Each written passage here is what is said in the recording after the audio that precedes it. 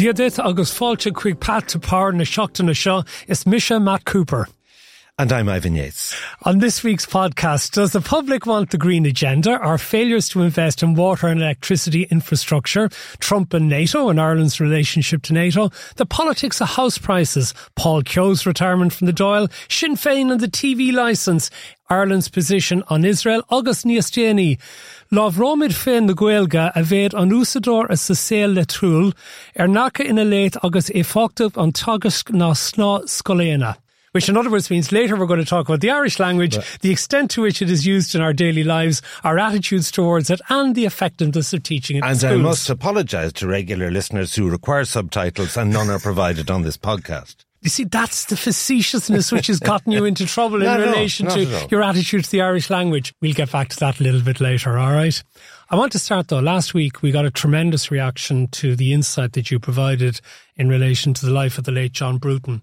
And you went to the funeral on Saturday morning. And I think by common consent, I think people felt it was an exceptionally dignified and appropriate tribute for a statesman. Yes, I'm so long going to country funerals, I know how to do it. Left really early in Enniscorthy because I saw it was 2 miles from the cemetery up a country road to Dunboyne town.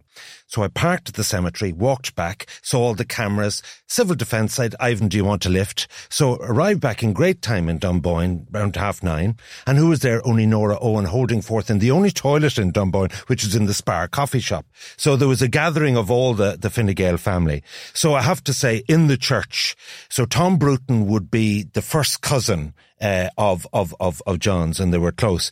And he ushered everyone on the left, and on the right of the church, it was a lovely big church, all this Oireachtas, EU and other party leaders. And the ushers did a fantastic job. Good to see Michelle O'Neill and Emma Little Pengelly was there. They didn't have to go. So then I'm sorry, can I just say that Mary Lou MacDonald was there as well, in fairness.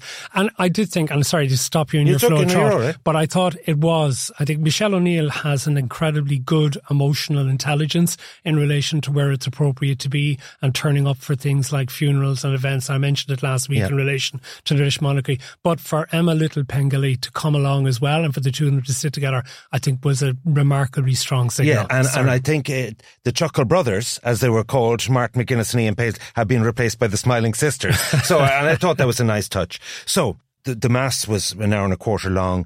The family were in the porch, and the sympathising took about an hour and a half. And he was on the gun carriage before it took off. So you can imagine outside the amount of politicking that was going on was extraordinary. So I just want to say a few things. One, I'm now absolutely convinced from both my Fine Gael and Fianna Fáil sources that the timing of the next election will be either the last Thursday or Friday in October or the first Thursday or Friday in November, with the prospect of a September budget for 2025. The reason why this is no longer, the thought of an early election and, allowing Sinn Féin to build up a head of steam with candidates, that actually Fine Gael and Fianna Fáil need new shiny councillors elected. They have candidate problems of their own. And so that's the first thing. And that leads us on to Paul Keogh, if I may go there with that. I wanted to go to Paul Keogh, yes. Your protégé. Yes. So when I announced I was quitting politics in 2001, Paul emerged as the successor, and he exceeded expectations. He got, Chief Whip, Super Junior Minister in the Cabinet, and 22 years service. Now, the redraw of the constituencies, I think nationwide was fine, except they made a dog's dinner of, they took Wexford County, which is an administrative unit and has been successful, a 5-seater, cut it in half. So there's 3 TDs in Enniscorthy, James Brown, the junior minister for Fianna Fáil, John Mythen of Sinn Féin, and Paul Keogh. And it simply cut their vote in half. But north into Gorey, south into Wexford and New Ross. So you'd have all those areas like Clonroach and Bunclody, where the Enniscorthy candidate had first dibs on all of these. The redraw forced him to look at Wicklow Wexford, which goes up to Rathdrum. Real difficulty in getting elected there. His base cut in half.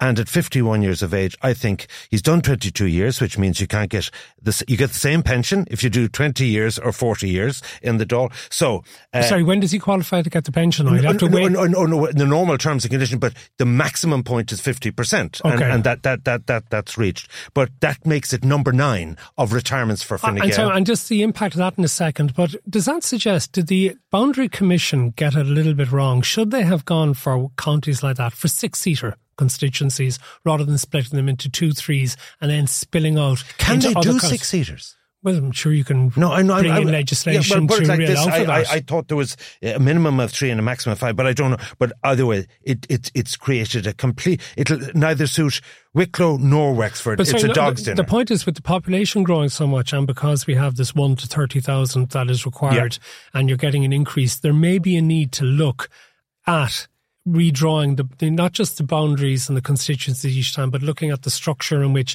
the numbers required per person, and also looking at whether we actually have bigger constituencies to take natural country boundaries into greater consideration. But where I want to go with this is the goss. So the goss outside the funeral was that 2 more TDs have told Leo they're not standing, Fine Gael TDs, in the next election. So I don't know who they are, but I'm trying to work out who it is.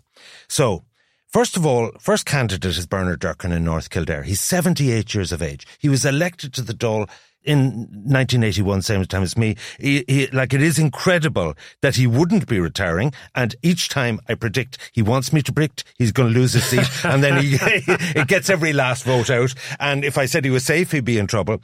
And then you look at Ringer, Michael Ring at 70, you know what I mean? You have to ask the question there, you know, whether he's going to falter in his opinion on that. Colin He's Burke, quieter than he used to be as well, isn't he? Oh yes, absolutely. But I'm sure he's voracious in Westport and those areas.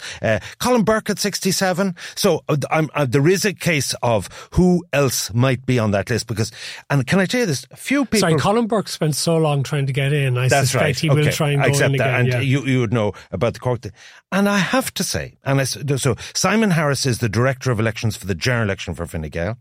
Simon Coveney is Director of Elections for the Euro elections.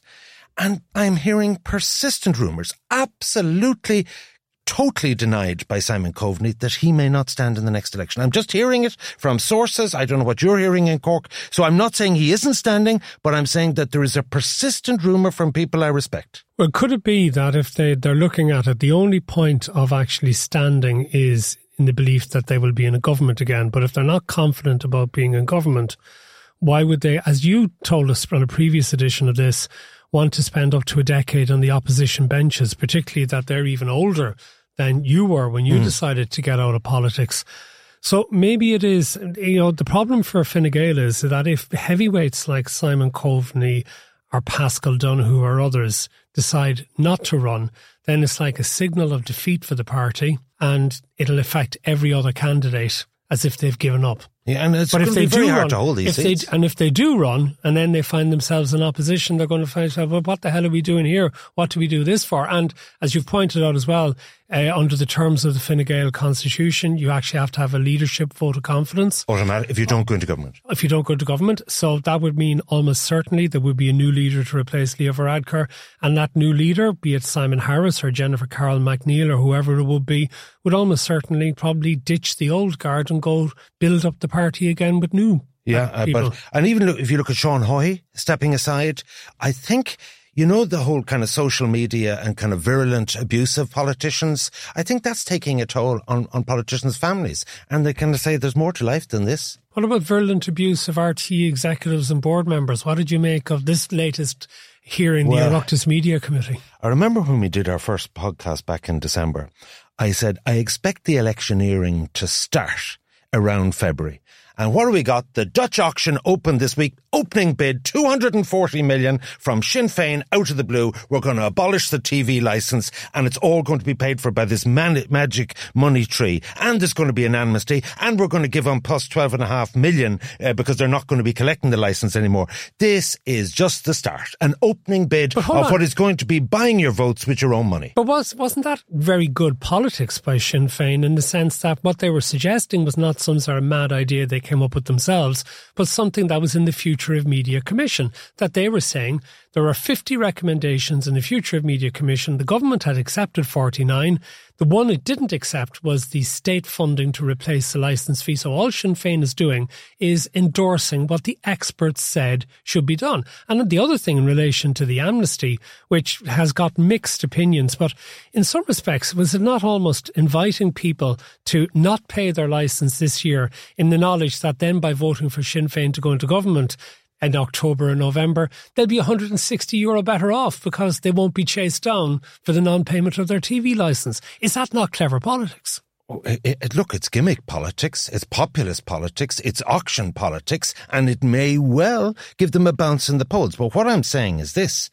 We simply cannot have a 2024 when each party comes up with whatever rock on the road is hit, that they will come up with this magic thing, the Exchequer will pay for it. And I was just looking, an interesting thing from Finance Minister. So we talk about corporation tax and could it be vulnerable with changes with Trump and so on, 24 billion. But if you actually look at income tax and USC, so 80%, 8 out of 10 of all workers are on 69.5 grand or less. A quarter of all income tax in USC is paid for by the top 1%. And you know what? They'll be looking at their Portugal options with surcharges and solidarity taxes and so on. So what I'm saying is this. I think the Portugal option has been closed off by the Portuguese residential government. Option has been, but free movement, as you keep reminding me in relation to people from Eastern Europe, is a reality. And the fact of the matter is our entire tax code, income tax, USC and corporation tax, is not guaranteed into the future. Okay. What do you make of the strengthening position that the Irish government has taken in relation to Israel in Gaza?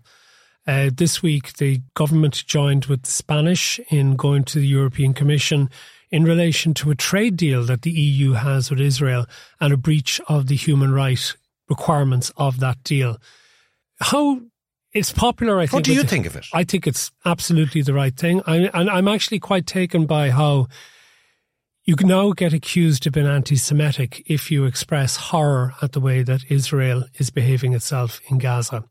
I would certainly believe in Israel's right to exist. I've read an awful lot about the Holocaust and about anti-Semitism, the history of it in the 20th century and before in Europe. I have an understanding that of the horrors that the Jewish people went through and an understanding of why the State of Israel was created after the Second World War. And certainly I can see why a two-state solution is so important.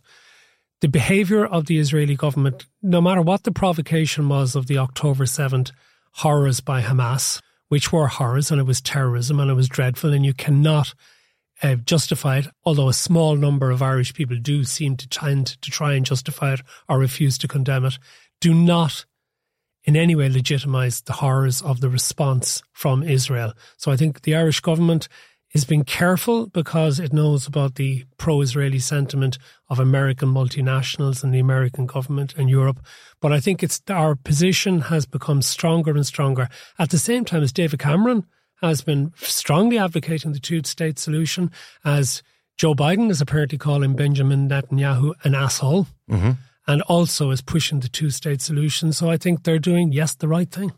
Yeah, but does it matter what Ireland says? Well, you can say that. I mean, you can say that. I'm sorry, that isn't a justification for doing nothing. But does it really matter insofar as that? I mean, the Senate, and I know the Congress may not approve this, approved a rolled-up package both for Ukraine and Israel of what is it, $95 billion. Yeah. I mean, it's business. So there's a bit thrown in border security as well. Yeah. But it does seem there's business as usual as regards America supporting it. I don't know if that'd be impacted or not.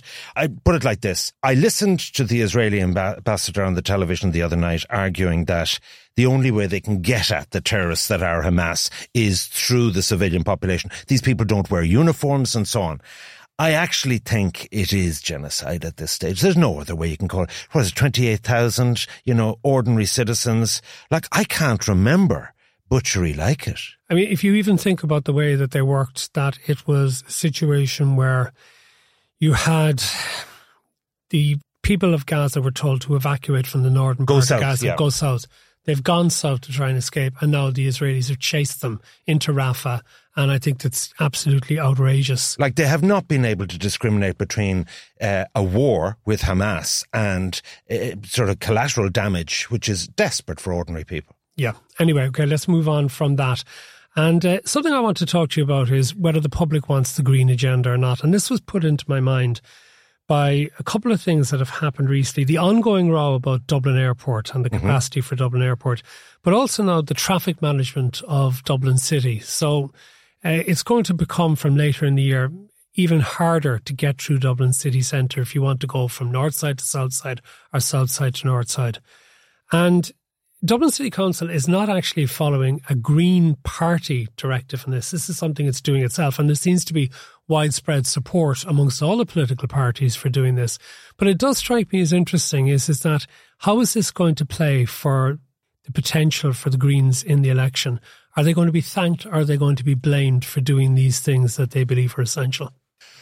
Well, first of all, I think the reality of the whole sustainability agenda is it doesn't matter if the Green Party's in government or not, really, because Europe is driving this change.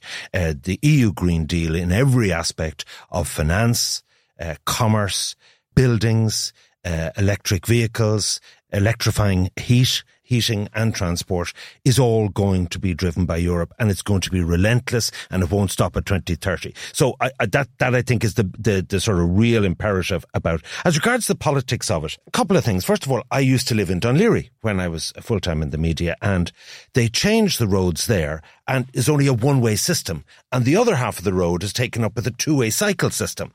And I understand they proposed the same for Strand Road in Sandymount, and it's actually going to probably head to the courts and so on. And, you know, when you actually look around and you want to support public transport, you see very few cyclists using it. Like in my opinion, you know, you take a Dart or a Lewis, maybe has 300 people. A bus has 56 people. That is the most efficient use of public transport. Who's getting held up? Because there isn't bus lanes in a lot of these areas. Who's getting held up in the traffic? Only the buses. So I actually think there should be an absolute priority. So some of these proposals in the centre of Dublin have bus gates, which I welcome, but other parts of it really will completely close down things. And the truth of it is, on a wet day, you know, your cyclists, it's not going to be 13%, you know, because simply, so they have the whole area around College Green. Maybe you see if you have more cycle lanes and if you have more routes, at present, I mean, I would have known that I would have strongly discouraged my children to cycle to school, which I had done growing up in Cork all the time from about second class onwards. I would have cycled to school every day. But the traffic was a lot lighter when I was a young fella. Now, with the amount of volume, dangerous. It's just too dangerous. Yeah. And I would discourage my kids. And they had bikes and they did cycle for a while, but even they came to the conclusion that where we live, it's actually too dangerous. But if you have more cars taken off the road or more trucks taken off the road, then it becomes safer for the cyclists, and more of them, if you build it, they will use it. Yeah. At the moment, even what we have probably isn't enough to encourage more people to cycle. I think when the Climate Act was passed in 2021, the original idea is we'd go for 1 million electric vehicles. I think there's now a divergence. The Green Party and others now are talking about road space allocation, and they actually don't want electric cars as the solution. Where's the incentive to buy an electric car if you find that the places where you can bring it are restricted to you? Absolutely. So they're proposing to increase parking charges by times 4, and they're also, I think, a congestion charge will come on the agenda. But the truth is, this is going to be driven by bureaucrats like Owen Keegan that was in the past. He's gone now. Yeah, exactly. But the point is, it's actually public officials will drive this agenda. The other thing in relation to the airport, and I have an idea I want to float at you. Okay. And I haven't prepared you for this one, but I will ask you to cast your mind back to the time when you were in Cabinet, because back then, and I was researching this again over the last day or two, there was an idea for a second airport for Dublin, right, in Baldonnel. Tony Ryan very much pushed the idea that he wanted a cheap terminal at Baldonnel, which is the Casement Aerodrome, the Defence Forces. And it was turned on by Michael Lowry at the time, saying Dublin wasn't big enough to sustain 2 airports, despite the fact that many other countries had it. And it resurfaced on occasions again. In fact, going into the 2007 general election, Enda Kenny was proposing it, saying Dublin was growing and that this was needed to take a bit of the pressure off Dublin Airport. And again, it fell off the agenda because Fine Gael didn't get elected in 2007. So it got me thinking, well, if we have this problem that the problems in relation to Dublin Airport for the planning are not actually the amount of emissions by the aircraft, it's the road access and the capacity to bring it in. Maybe the time has come to resurrect the idea of a second airport at Baldonnel, which all private aircraft could use to keep them from using the runways at Dublin Airport, and that you could then expand charter flights and various other flights. that the population of the country has increased so much. Now, I know the environmentalists will probably jump up and down and say you're only encouraging further flights, and people will say, why can't people go to Cork or to Knock or to Shannon or to Kerry or to Waterford? The reality is people want to come into Dublin, particularly in the private aircraft, and here's a perfect opportunity. And for those who are, I know the people in the private aircraft wouldn't want the 5-minute journey to the Lewis line down in the Red Cow, but others would if you had charter flights, for example. What do you think? I think that boat has sailed. What did we spend on Terminal 2? 200 million? I don't know. Oh, no, it was 900 million. Okay, 900 million. We've just built a second runway in Dublin Airport for 250. About 320. Okay. Yeah. So, I just think the idea of building a fresh terminal and a new runway in Ballydonnell wouldn't make sense given that level of investment already. There's talk of a third terminal being needed in Dublin Airport. Absolutely. And the point is most especially, we need an airport link. So I think to kind of follow the money trail as it was. But I actually think there is no aviation policy in Ireland. We have... Oh, you're now trotting up Michael O'Leary's line, accusing Eamon Ryan of not having an aviation policy. I'm actually going to trot out the line of a fellow called Joe Gill, who is a very smart fellow. And I have to declare he's a very close friend of mine. Well, let's put it like this. I just see him, I've seen him over the years in Good Buddies and so on. He wrote a recent article about we need a proper aviation policy. We have 30 aircraft leasing firms here. You know, Ryanair is the biggest airline in the world now, even though you decry it. I don't decry it. I utterly refute that allegation. I couldn't resist that. They have plans to go to 200 million passengers. And, you know, the truth of it is, yes, raising the cap to 40 million will increase emissions by maybe 20%. I don't know. And there's no point denying that. But sorry, that's in DAA's own planning application. Right, yeah. The Business Post read through it in detail and they found that in there. But here's the thing. So the cap is starting to impact. Planning application was lodged with Fingal County Council last December. It'll take them about a year plus to decide it. It'll take Portplanola 18 months to adjudicate on that, and then it'll take another 18 months in a judicial review. And the government, meanwhile, are sitting on their hands. Like, we're going to talk about planning in relation to water and energy. But here is another example how our planning system is not fit for purpose. And actually, you know, I know you decry Michael O'Leary, but he makes a valid point. I do not decry Michael O'Leary. I've read your this allegation. You send me some of your articles. Have you read my book on him? I wrote a biography of him. I know that. Did he assist? No, he did not. I rest my case. The point about it is this, that central government has to take responsibility for these issues. It should not be left up to Fingal County Council. But that means you'll have to change the laws. Absolutely. Emergency planning measures are what I'm looking for. Well, that brings us on to the issues of water and electricity infrastructure, because actually this is something I've been talking to Danny McCoy about, the chief executive of IBEC, in my other podcast, the Magnified podcast. And you know, this is one of the things, the major problems we have with the country's population expanding so quickly, and with all of the multinationals in particular who have been coming in. We have major issues in relation to water and electricity infrastructure. We have creaking pipes in Dublin and Cork losing 35-40% of what's been pumped out from the processing plants. We are constantly on the verge of having a water crisis, and particularly when you have an awful lot of industry requires a large amount of water. We have plans from Irish Water to divert from the River Shannon. And again, there's a campaign against it. They're involved in a process of trying to persuade people about this, and they still haven't got to planning, even though the water is needed urgently. And it's everybody's water in the country, not just those who live on the banks of the Shannon. And then you have electricity infrastructure. And I think I mentioned in a previous podcast, the late Eddie O'Connor, who had this incredibly brilliant idea in relation to an underwater grid offshore in relation to harvesting the offshore wind energy when the new pylons go up. But he was also very critical of what EirGrid has done onshore. Simply put, an awful lot of the modern industries have big power requirements, and that's the things that bring us about the AI and all the various other things that are going to be so important to our economic future and our well-being. And yet we are so far behind on the provision of this necessary infrastructure. And I think it goes back to the point that you've been making. We just don't plan for it. And then when we do plan for it, we can't get through the planning process. Yeah. And Cliff Taylor in the Irish Times wrote a recent article about the specific problem of electricity and water.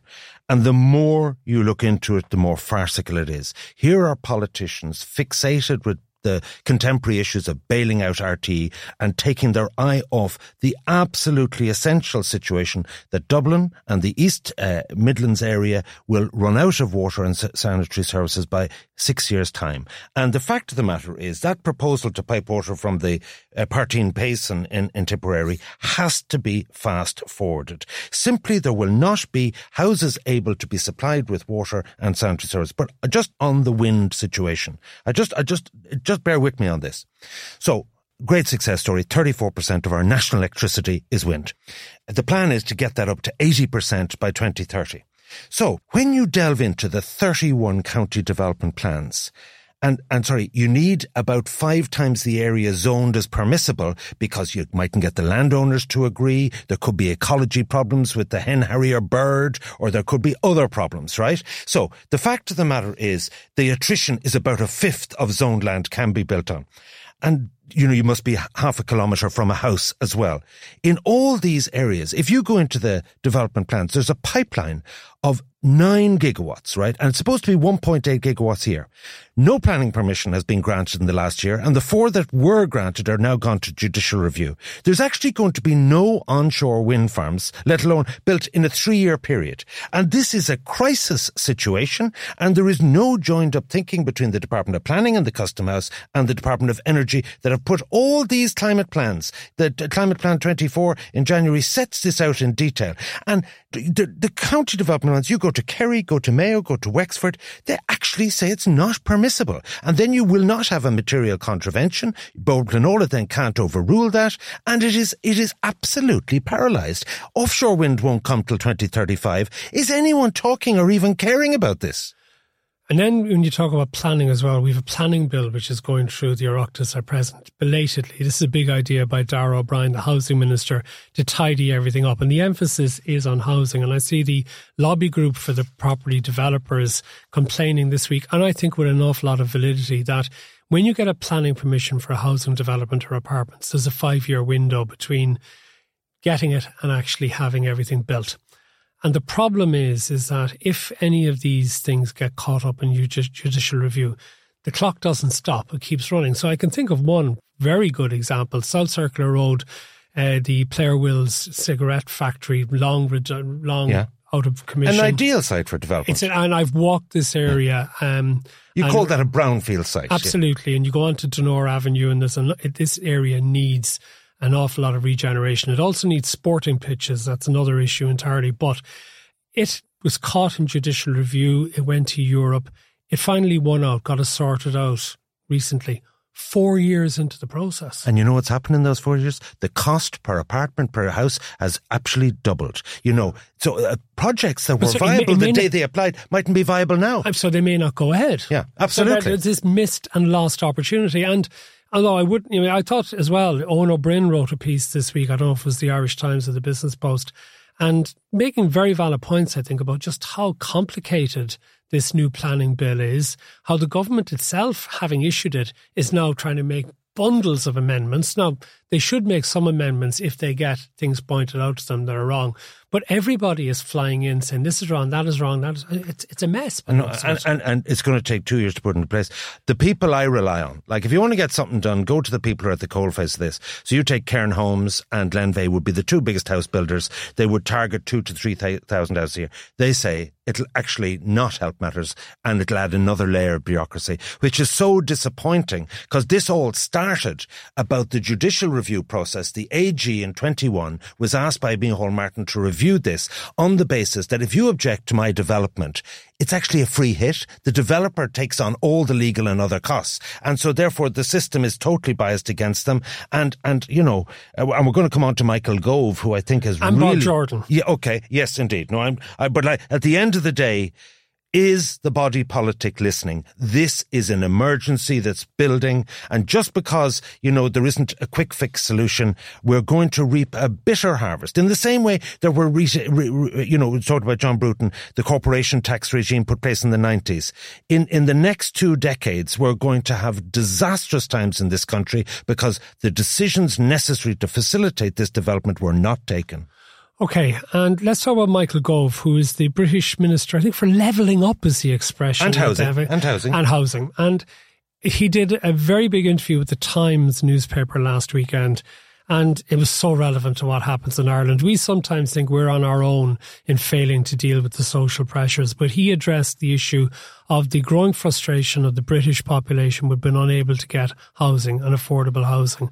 And just like our population has expanded dramatically over the last decade or so, and the amount of new housing has not kept pace with that, they're also having major issues for people under the age of 35, under the age of 40, being able to get their own places to live in.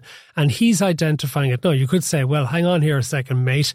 The Tories have been in power since 2010, and here you are in 2024 saying this needs to be dealt with because there's democratic deficit is emerging. People are being turned off by democracy because they feel they can't get a house. Well, you had 14 years, Govey boy, to actually look after that. But the points still are relevant. This is a major issue for a younger generation who feel that an older generation is taking all of the economic spoils and leaving them to have to do the heavy lifting. Yeah, I got a copy of the Sunday Times UK version. Gove warns that democracy is in danger if young can't get houses. And I've been highlighting to you and on this podcast the age cohort 34 to 45 and how home ownership over 2 decades has dropped by a third. But he actually highlights the under 34s, right? And he says ownership there has collapsed. Now, Yes. I know people settle down later, get married later and have children later than in our generation. But the fact of the matter is, he says, people are going to turn to an authoritarian response. They're going to turn against capitalism because the market isn't working for them. They're going to turn against democracy because it's not delivering for them. And I actually thought, fair play to you, because like beyond the minutiae, he's actually having a default situation in areas where housing targets haven't been met, cities. The default position will be you have permission. There's a presumption of planning permission, and to hell with the objectors. So the reality here is, and bear in mind they have no VAT on housing and you're only allowed a first party appeal in the British planning system. So the fact of the matter is this is really starting to impinge because, and you see, this comes back to the Mary Lou and the 300 grand houses. The fact of the matter is, if you actually think about it, this is the big conflict between the haves and the have-nots. And the have-nots are trying to get on the housing ladder and they want prices to come down. And do you think, because you'd be looking at markets, do you think house prices are going to fall in Dublin? No, but I mean, I think they might. Well, they won't fall by as much to bring them down to the cost of a new house in Dublin being €300,000. Nobody can see how that would actually No, I agree be done. with that. But no, but you look at, say you're in your 40s and worked hard. You're looking at semi-detached houses, say, in a nice area, are over $1 million. Your first property might be... And sorry, just one last thing on Gove, which I was amused by as well, was that he started giving out about foreign investors buying houses. Now, funnily enough, London is full of the wealthier end of foreign investors who come in, which has made it an international city. But effectively, he was giving out what we would call the vulture And a two-tier funds. tax regime he was proposing, a higher rate of stamp duty for a foreigner buying it as opposed to... I thought that was quite populist, actually. Well, it is. I mean, Jesus, Gove has always been populist. But when you talk about the €300,000 home in Ireland, there was a couple of pieces in the Business Post last week which were very interesting. And there's Killian Woods, the reporter, who's a specialist in relation to housing, pointing out how Darragh O'Brien's policies have actually meant that with various subsidies and grants and allowances, that it is actually bringing down the net cost to many first-time purchasers to €300,000. In about that. The Conas scheme is. So if the unit cost of an apartment is $450 because there's a high spec on them, right?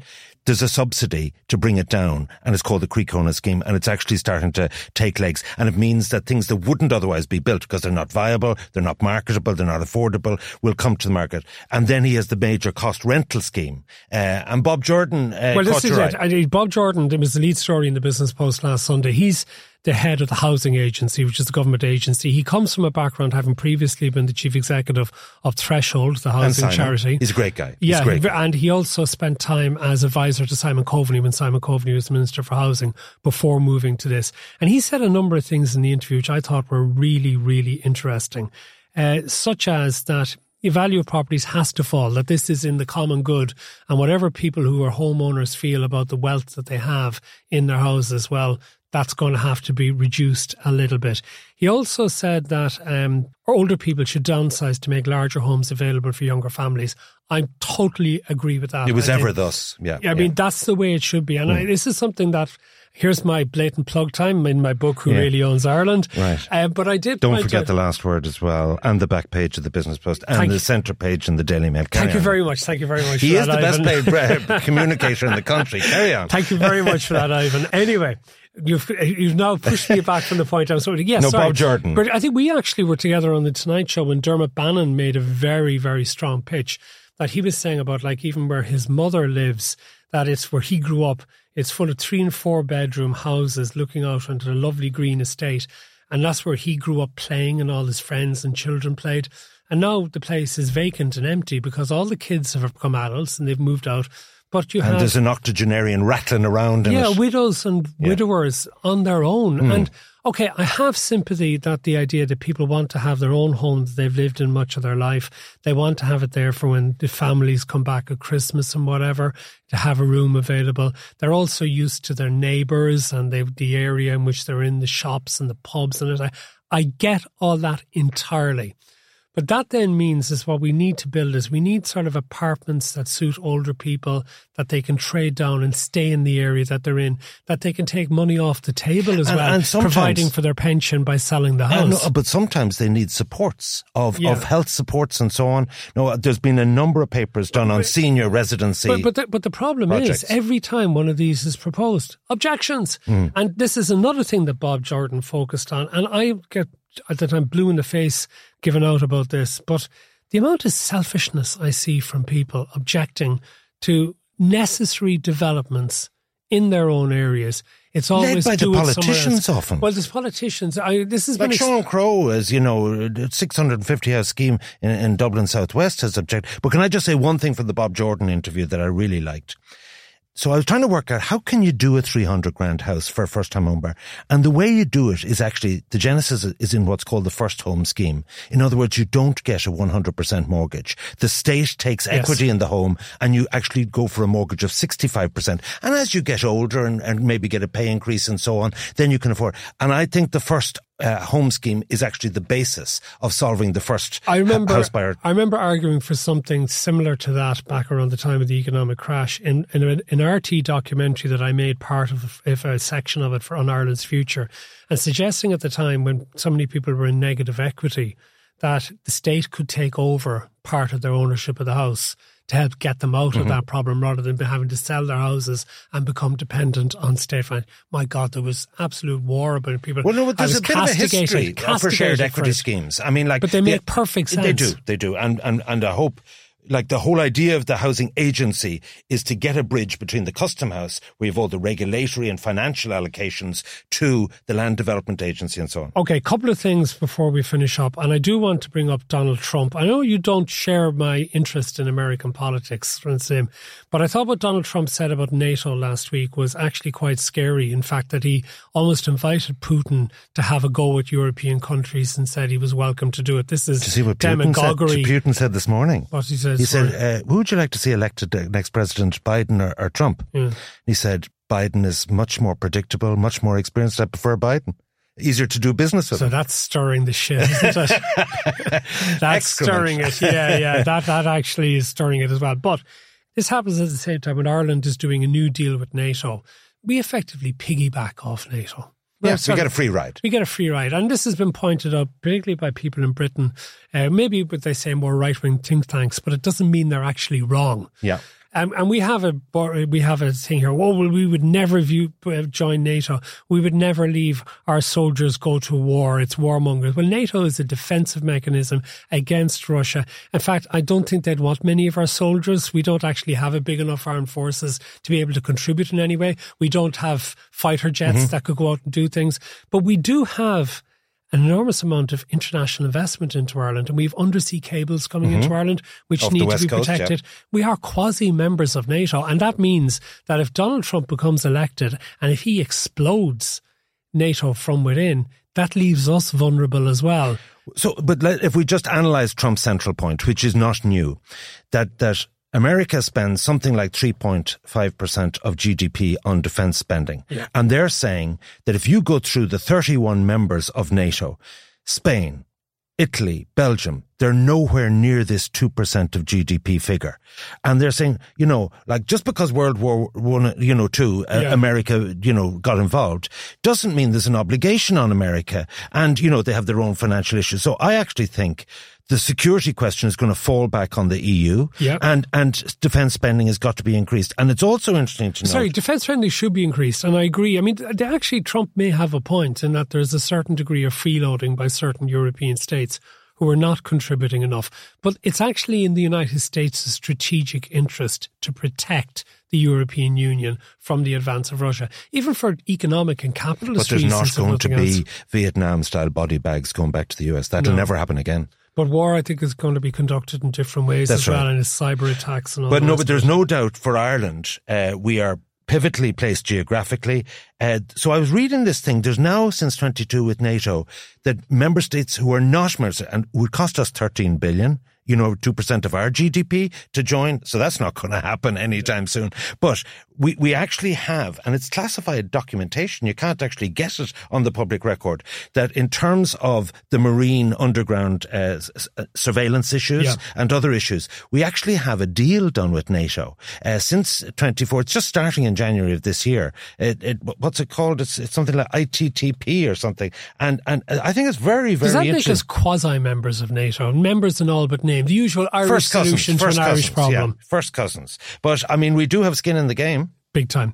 Okay, the last thing. You went on our old employer, Virgin Media. You went on the 6 o'clock show and you were talking about this podcast. But I'm trying to increase your income promoting Path to Power. Go on. You went on to talk about this podcast. Has anyone noticed that you talked about the podcast? Because what you managed to do is you managed to insult all the native Irish speakers in the country and those who are not native Irish speakers, but who have a deep love of the language. For those who are not familiar, who haven't seen how you're trending on social media or who didn't see you on the 6 o'clock show, what have you done now, Ivan?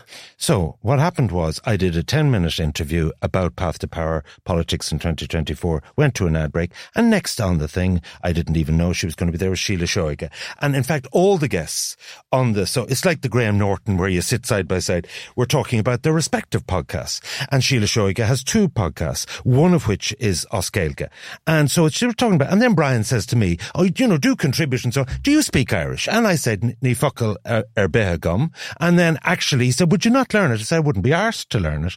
And I went on to say that actually there's a very serious issue behind all this. So it was actually a bit of banter and crack. And needless to say, all the Gael Gorey pied in, they're quite hateful, some of them. Not all of them. Hateful might be the point is this, I want to make, now that you've actually riled me up, I want to double down on it in a few ways. First of all, they say there's 102,000 people speak Irish every day. That figure is the population of the Gaeltacht. About 2/3 of them speak. I'm raising the question about 16,000. How many people exclusively speak in Irish? Because bilingual is the order of the day in the Gaeltacht and everywhere else. The fact of the matter is, now that we're going to get serious about this, the unique selling point of Ireland is that our first language is in fact English. Because after Brexit, we're the only English-speaking country in the world. So does it make people less American that they speak English? Because we have this hang-up about colonization, we see everything through the prism. The Australians speak English. 1.45 billion people speak English. And it's damn lucky that we speak English. And we should acknowledge the fact. And people who think that Ireland is spoken in Ireland is delusional. Your social media critics will be going, typical West Brit. He has no pride in his own nationality. And if they can't play the ball, they'll play the man. But the real area where the rubber hits the road here is, if we're becoming 1/3 of the population are now cosmopolitan, they're not native Irish and so on, isn't it time to say, okay, primary education, compulsory Irish, give them a basics. Why is it the case to get into university in this country, there is 3 compulsory subjects in the Leaving Cert, English, Maths and Irish. And I'm saying that a future minister, especially in the context of Northern, is going to review that, and it should be. And a lot of people's bad feeling about Irish is because it was compulsory and forced down their throat. Well, okay, there's a number of things there. And look, I'm going to preface by saying you answered in Irish the question that you were asked on the... Because that's the only Irish I have. It's a standard stock phrase. To be honest, I wouldn't have even been able to do that. The Irish that I used at the start. I was quite impressed. Yeah, because I used ChatGPT to actually translate the... Cheating again. Well, I'm admitting to my cheating. Are you Gaeilgeoir? Can you speak? No, I can't. No. And this is, a matter of, I wouldn't say regret. But you would have learned it at school. Well, funnily enough, I learnt it at primary school, and when I went to secondary school, I discovered that I was way behind where everyone else in the school was. And then we had... in the 40s or so. 1978 to 1983 were my Leaving Cert years at the Northmon in Cork. And the Northmon is 2 parts, or 3 parts really. There was the Oscuelga part, everything done through Irish, which is now an absolutely thriving school. And can I just want to interject on that point. Yeah. If someone wants to send their kid to Gaelscoilne, if people want to do Irish dancing all day, I love the GAA myself. I don't have a problem with that. It's actually trying to ram it down people's throat and saying you're less Irish unless you speak Irish. Yeah, okay. So let me just explain things. So there's the AG, there was the a normal academic true English school, and then there was the technical part as well, metalwork and woodwork. The Northmon in those days was an absolutely enormous school. We had I would say, very poor teacher in the first couple of years. My Irish fell behind. So it was the one subject that I did a pass level in my Leaving Cert. And I don't know how I got through the oral Irish, as I was so poor at it. But I got through. I got my B in pass Irish or whatever and stuff. And that's it. And I could not conduct a conversation. And the thing that I found did you have to do that to get into college? You went to UCC, was it? I went to UCC. Yeah. Anyway, so I think part of it down to my late father had left school at, I think, the age of 12. He had basically just started secondary school for about a month or two when his father took him out as the youngest of 11 children and put him in the family tradition into an apprenticeship as a confectioner. So my father had no Irish. My mother was from Belfast. She had never learned Irish growing up in Belfast. So in the house, there was no sort of tradition or knowledge of Irish. So I probably didn't get encouragement in that. With my own children, I have encouraged them. And I don't know whether we should say this, but your own daughter was one who taught 3 of my children. My wife and my daughter teach Irish. You did. So your daughter, Ciara, was for 3 of my children in primary school, was their teacher for a year. So they would have learnt Irish off her for a year. They were sent every year to the Gaeltacht. And they all my girls got exceptionally good results in their Leaving Cert Irish and could conduct a conversation in Irish. And they mocked me about my absolute lack of proficiency. And I'm delighted that they have it if they want to use it at any stage. And I think you're right. If people want to go to Gaelscoil, they should be encouraged. There's a very interesting debate taking place at the moment, though, as well, about exemptions from Irish in the Leaving Cert. And there was an Oireachtas committee recently recommended that there should be a clampdown on the awarding of exemptions. And that may be very unfair of people coming from other countries with a different background. But there are issues in how we teach it. You know, we teach Irish in the Leaving Cert as a literature subject. That doesn't make sense. But do you not think there's a fundamental dishonesty that English is our most proficient, foremost first language? And like, no matter how much you can historically and culturally say the situation, the reality is, if you get on the dart, the only people there'll probably more people speak Slavic languages in this country than speak Irish on a daily basis. Well, I put it this way, where I live at the moment, where I've been living for the last 10 years in Rathmines in Dublin, when I walk the dog in the morning, I hear people speaking all different types of languages as I pass them on the street. There's people from Arabic, anything. Yeah, mainly Eastern European languages. Yeah. But, you do hear people speaking Asian languages as well, Arabic. I would be hard-pressed to remember the last time I passed people who were speaking to each other in Irish. I have a couple of people in work who speak Irish, and they speak Irish on the floor in the office. I use the Lewis a lot, and I use the Dart, and I use the Irish Rail an awful lot. And, it's supposed to be travel information. How many people can absorb Irish on that when they're explaining what the next station is? I mean, the truth of it is, it's the dishonesty. It's the dishonesty that people live with this hypocrisy that we are all speaking Irish when we're not. Well, also, I mean, I don't think it's wrapped up in your Irish identity. You don't have to be a fluent Irish speaker to be Irish. And there was a terrific documentary. Not everyone agrees with that. Well, no, it was a terrific documentary on RTE last Monday night. This was good public service broadcasting, and rather than anyone thinking we're always knocking RTE, but that's just me. Yeah. The former Irish Rugby International Andrew Trimble did a thing about his identity, about being Ulster Scots and also being Irish, and talking to people in the north about why they didn't feel Irish or how identity. And it did make me feel, I mean, you have to accommodate all different types of Irishness and identity. but it doesn't get tied up in having to be proficient in the language. If people want to be proficient in the language, encourage them, support them, all the rest of it, but it doesn't have to be competitive. My last word on this is, mark my words, if and when a United Ireland comes on the table, compulsory Irish will be one of the first things that will have to be looked at. We better finish it there. We've covered an Is anyone else enormous second amount of upset today? I actually fell for it. I thought, Jesus, he knows Irish as well. Chat GPT, you can fake anything.